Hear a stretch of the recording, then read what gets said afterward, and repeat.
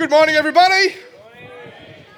If you don't know me, my name is Chappo and I am the pastor here at C4, and I'm glad that you are here today. Now, before I say anything else, I do need to share something that I saw on Facebook yesterday in case you didn't see it, and that is, where's Kate gone? Kate's up the back. Kate is having another baby, so let's celebrate with her right now and clap because this is awesome. And it's a boy. It's another boy, and that's good for our church because we've got tons of girls and not as many boys. So that is good news. How cool is that? So congratulations, Kate and Josh, who's not here with us today, but that is fantastic news. So Christmas is upon us, as you can tell by the trees. Carlia said that she loves Christmas. Does anyone else love Christmas? Yep. Where's my bar humbug people? Where is my Christmas loathers? There's got to be I'm not surprised, Ian. Dave, yeah. Bethany, I know, yeah. Dee, no, not a fan. Okay, that's surprising. Pete, no, okay. Rod. All right, we've got a few bar humbugs here, not big Christmas fans. Christmas just seems to come around too quickly. I know every year we say that the year's gone fast, but boy, 2019, I just feel like there was something different about this year. So my sermon this morning is called The Other Side of Waiting. We live on the other side of what people were waiting for a very long time. If you would like a Bible this morning, I'll get you to put your hand up nice and high in the air so that you can read along in the scriptures with us, and someone would deliver a Bible directly to you. But while they are delivering Bibles, I want to talk about this. I remember as a kid that Christmas seemed to be a lot bigger of a deal than it is now. Does anyone else feel like that, or is it just me? When I was younger, I feel like Christmas was just more significant, and maybe that's because I'm a grown-up now, or maybe it's because something has actually changed. I don't know. I remember that as soon as it hit December, every morning, every TV station would have Christmas cartoons on every day, and every night there'd be Christmas movies on. Now you're lucky to get a Christmas movie on Christmas Eve. It's like no one is that worried anymore. Whatever happened to Christmas Beatles? Where did Christmas Beatles go? I saw one Christmas Beatle this week, and I got so excited because I had forgotten that they even existed. I was like, a Christmas Beatle! I read that in the 1920s in Sydney, there used to be Christmas beetles washed all along the beach because they would drown because the branches that they were on would get so heavy from the weight of the beetles that they would bow down into the water and they would all die. Such an incredible amount of beetles, but where have they all gone? I remember all December, so excited, all the build-up, waiting for Christmas Day, and you'd wake up every morning thinking, oh, it's another day that's not Christmas. When will Christmas hurry up and come? Because I really liked Christmas. Christmas was exciting. And then finally, December 25, you'd wake up that morning and it was time to run out to the lounge room and see what Santa bought from Golo for you this year and was in the lounge room. And it was exciting opening presents. You got to eat lollies all day. It was an awesome time. You ate all food all day. The leftovers were fantastic for dinner. You went to bed, sunburnt, full, but merry. But then you woke up the next morning, empty, disappointed, because that thing that you'd been looking forward to all this time has just come and gone like that. Does anyone sympathise with that? Do you remember that morning as a kid and waking up the next morning and just like, it's a whole nother year until Christmas again. It was like the horriblest day. It was the worst. We live on the other side of Christmas, but not the Christmas, the annual holiday that we celebrate, the first Christmas, the first coming of the Messiah. We live on the other side of that. Now, the Christmas story, I think, is one of the most beautiful and rich stories of heaven and humanity just clashing together and creating something wonderful. But the Christmas story doesn't begin with a baby in a manger. By the way, who knows what a manger is? Does anyone actually know? Yeah, what is it? What is it, Rod? Like a what? Oh, not quite. What? A what? A bed of hay?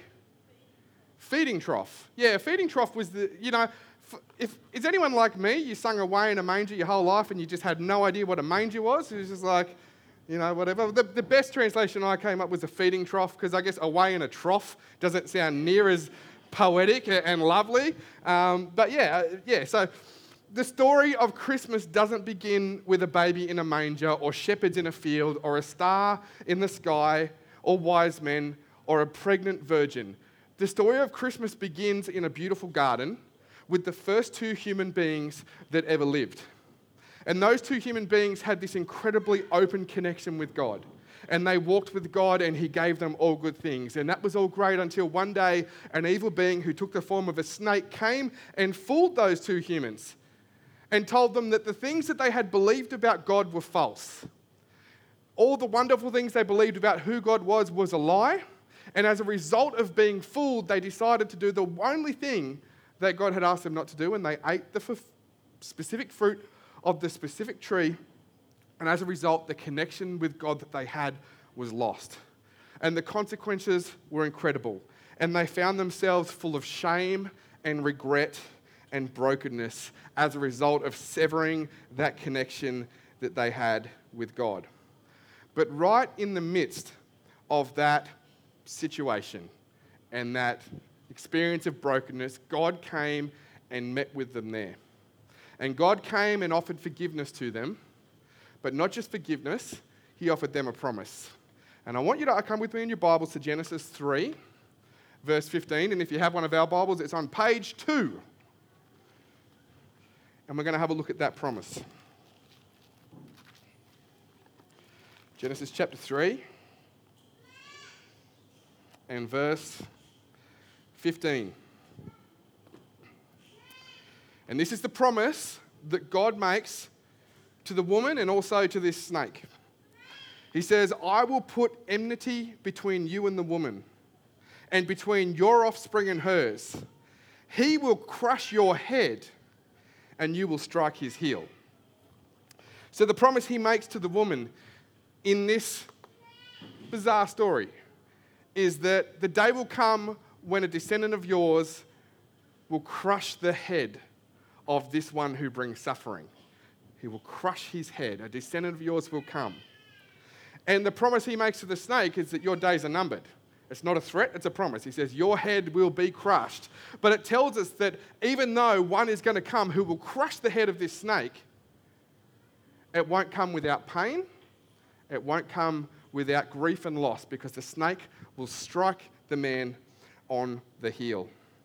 And this story, this promise gets picked up and it becomes a core part of what it meant to be a Jewish person. Every prophet wrote about the day that this character would come. This Redeemer would come from God, who was going to bring an end to suffering and to evil. Every poet wrote songs about it. The Messiah will come. He will be with us. Everyone looked forward and longed for the day that they would be able to see this promise fulfilled, that an offspring of Eve's, a descendant, would be born, and he would be God with us, and he would challenge evil. The name that is given to this one is simply the Anointed One. In Hebrew, we call that the Messiah. In Greek, we call it Christ. It's the exact same word, just in two different languages, the Messiah or the Christ. Now, I don't know if I've told you this story before or not. See, this is a big week for me. Tomorrow is my birthday. I'm turning 36. 36 I am tomorrow. But there's an even better event that's coming after that, and that's on Wednesday. It's our 10-year anniversary. Married for 10 years. So, that's pretty good, eh? Not as good as Rod. Rod told me he's got his 40-year anniversary coming up. Is that right? Yeah. We'll celebrate that next Sabbath, because that's awesome. But Bethany has a ring on her finger. It's her engagement ring, and it's a humble diamond, but it's the only diamond that I could afford as a theology student, purchased with the sponsorship money that I was supposed to spend on my student fees. But I bought her this ring. And one morning, knowing that we had an event to go to, knowing we had this theology student special day, I said, I need you to come and meet me at the swing bridge. So at the swing bridge in Cooranbong, I walked across, and the whole morning I was having these panic attacks thinking, what's going to happen if I drop this ring down into the water and it goes through the crack of the bridge, and thinking of all the worst case scenario. But through this elaborate scheme that I set up, I presented this ring to her and asked her to marry me, and she said yes. And then she put the ring on her finger. And then we went to this event with the theology students, and she was so happy to show everyone the ring, and everyone was so excited because it was shiny and beautiful, but it also meant that we had decided to become one. And I remember Ray Rowenfeld was there, and you insisted on shaking his hand with your left hand, and he said, well, what's wrong with your other hand? And you said, nothing, but what's right with this one? And put it right in front of his face. Kenneth Bailey, in his excellent book, Jesus Through Middle Eastern Eyes, said this: a diamond ring is admired and worn with pride, but with the passing of time, it needs to be taken to the jeweler and cleaned to restore its original brilliance. The more the ring is worn, the greater the need for occasional cleaning. And in the context of that, he goes on to say this: the more familiar we are with a biblical story, the more difficult it is to view it outside of the way it has always been understood. And the longer impression in the tradition remains unchallenged, the deeper it becomes embedded in Christian consciousness. The birth story of Jesus is such a story. And what he means by this is sometimes there are stories from the Bible that we just seem to know too well. They are told so often and we think we get it, but we never actually truly get deep into it and try to understand it. We're too familiar with it for our own good. And he says the birth story of Jesus is just like that. We get lost in the carols. We get lost in the story of a baby in a stable. And sometimes we miss this huge event that was waited upon by millions of people for thousands of years, and what an incredible fulfillment to prophecy and to promise that it was. So I want you to turn your Bible now to John chapter 1. John chapter 1 is on page 726 of, if you have one of our Bibles, John chapter 1. And the book of John is different to the other Gospels. You've got Matthew, Mark, Luke, and John. And John is sort of out there on its own. You see, John includes things that the other three didn't think were important to include. And John leaves out things that the other three thought were important to include. And John says things in a very different way and has a different focus. If you have spent any time studying the New Testament, you will find this as hilarious as I did. George, Paul, and John up the front there singing in harmony, and Ringo in the back out of time doing his own thing. Well, it's just like that. Matthew, Mark, Luke, and John's up the back sort of just, I don't care what you guys are doing, I'm doing my thing. So, John chapter 1. I want you to come to verse 14. John chapter 1 and verse 14, and it says this: the Word became flesh. 4 words. The Word became flesh. That is John's version of the Christmas story. That is it in the book of John. The Word became flesh. No stable, no virgin, no wise men, no star, no manger, nothing. He is not concerned with the details, just the way that it fulfilled this ancient promise. The Word became flesh. That's all that you get. And then it goes on from that and says, and made his dwelling among us. We have seen his glory, the glory of the one and only Son who came from the Father, full of grace and truth. From there, you get nothing about Jesus' childhood. The other gospel writers thought it was important to include that. John was like, nope, let's just get to the point. He was born, he became flesh because he was fulfilling something great. So from there, I want you to jump down to verse 29. He jumps straight into the scene where Jesus is there, where John the Baptist is at the river. And in verse 29, it says this. So John the Baptist is doing his thing, and then he sees Jesus, and he says, the next day, John saw Jesus coming towards him and said, look, the Lamb of God who takes away the sin of the world. This is the one I meant when I said, a man who comes after me has surpassed me because he was before me. He identifies Jesus as the Lamb of God, just like the lamb that was sacrificed in the temple. But the unique thing about this lamb is it doesn't just pay for the sin of the one who could bring the lamb. He says this sin, he takes away the sin of everyone. He is the Lamb of God, and he was before me, and he is more than me. And then he says it again, but something strange happens. In verse 35, come down to verse 35 in John 1, and it says, the next day, John was there again with 2 of his disciples. So he's there again but 2 of his disciples are with him this time. When he saw Jesus passing by, he said, "Look, the Lamb of God." When the 2 disciples heard him say this, they followed Jesus. So poor John the Baptist in this moment, like he says, "Look, there's the Lamb of God." They're just like, "See you later, we're going with him." And off they go and start following Jesus immediately. It goes on to say, when they're turning around, Jesus saw them following and asked, "What do you want?" They said, "Rabbi," which means teacher, "where are you staying?" Meaning like, "We want to come and stay with you. Where are you going? We're going to come as well. Where are you staying?" And he goes on to say, "Come," he replied, "and you will see." So they went and saw where he was staying, and they spent the day with him. It was about 4 p.m. Now, whatever happened with these 2 guys and Jesus that afternoon must have been incredibly significant, because this is what happens next. Verse 40. It says, "Andrew, Simon Peter's brother, was one of the 2 who heard what John had said and who followed Jesus. The first thing Andrew did was to find his brother Simon and tell him, 'We have found the Messiah,' that is, the Christ." This is what he says. The first thing he does is he goes and finds his brother and says, "We have found the Messiah." And it's really hard for us to grasp the gravity of that saying when they said that, "We have found the Messiah." Without a rich understanding of this hope that they had had for thousands of years, that one day the Messiah would come, it's easy to just casually read over this, as though Andrew just goes and finds Peter and he's like, "Hey, Peter, you never guess who I saw today. It was the Messiah." "Oh, really? That's awesome. What was he like?" "Pretty cool. Do you want to come and see him?" "Sure." And then they wander back to Jesus together. I don't think it happened like that. You see, for the Jewish people, their expectation to see Jesus come the first time can only be compared to our expectation as believers in Jesus to see him come back again. So put it this way.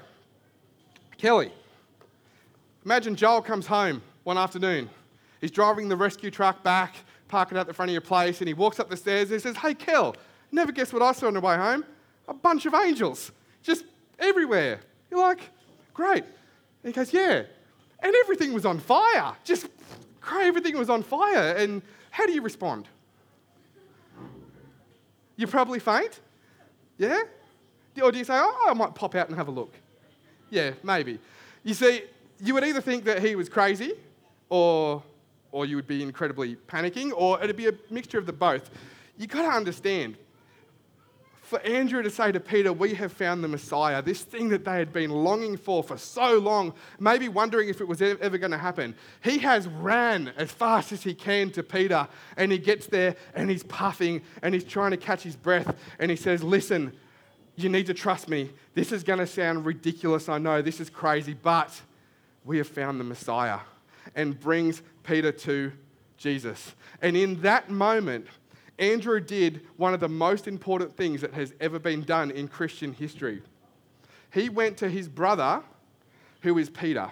And if you know who Peter is, you know that Peter went on to become the greatest leader, the greatest preacher, and the greatest miracle worker in the Christian church.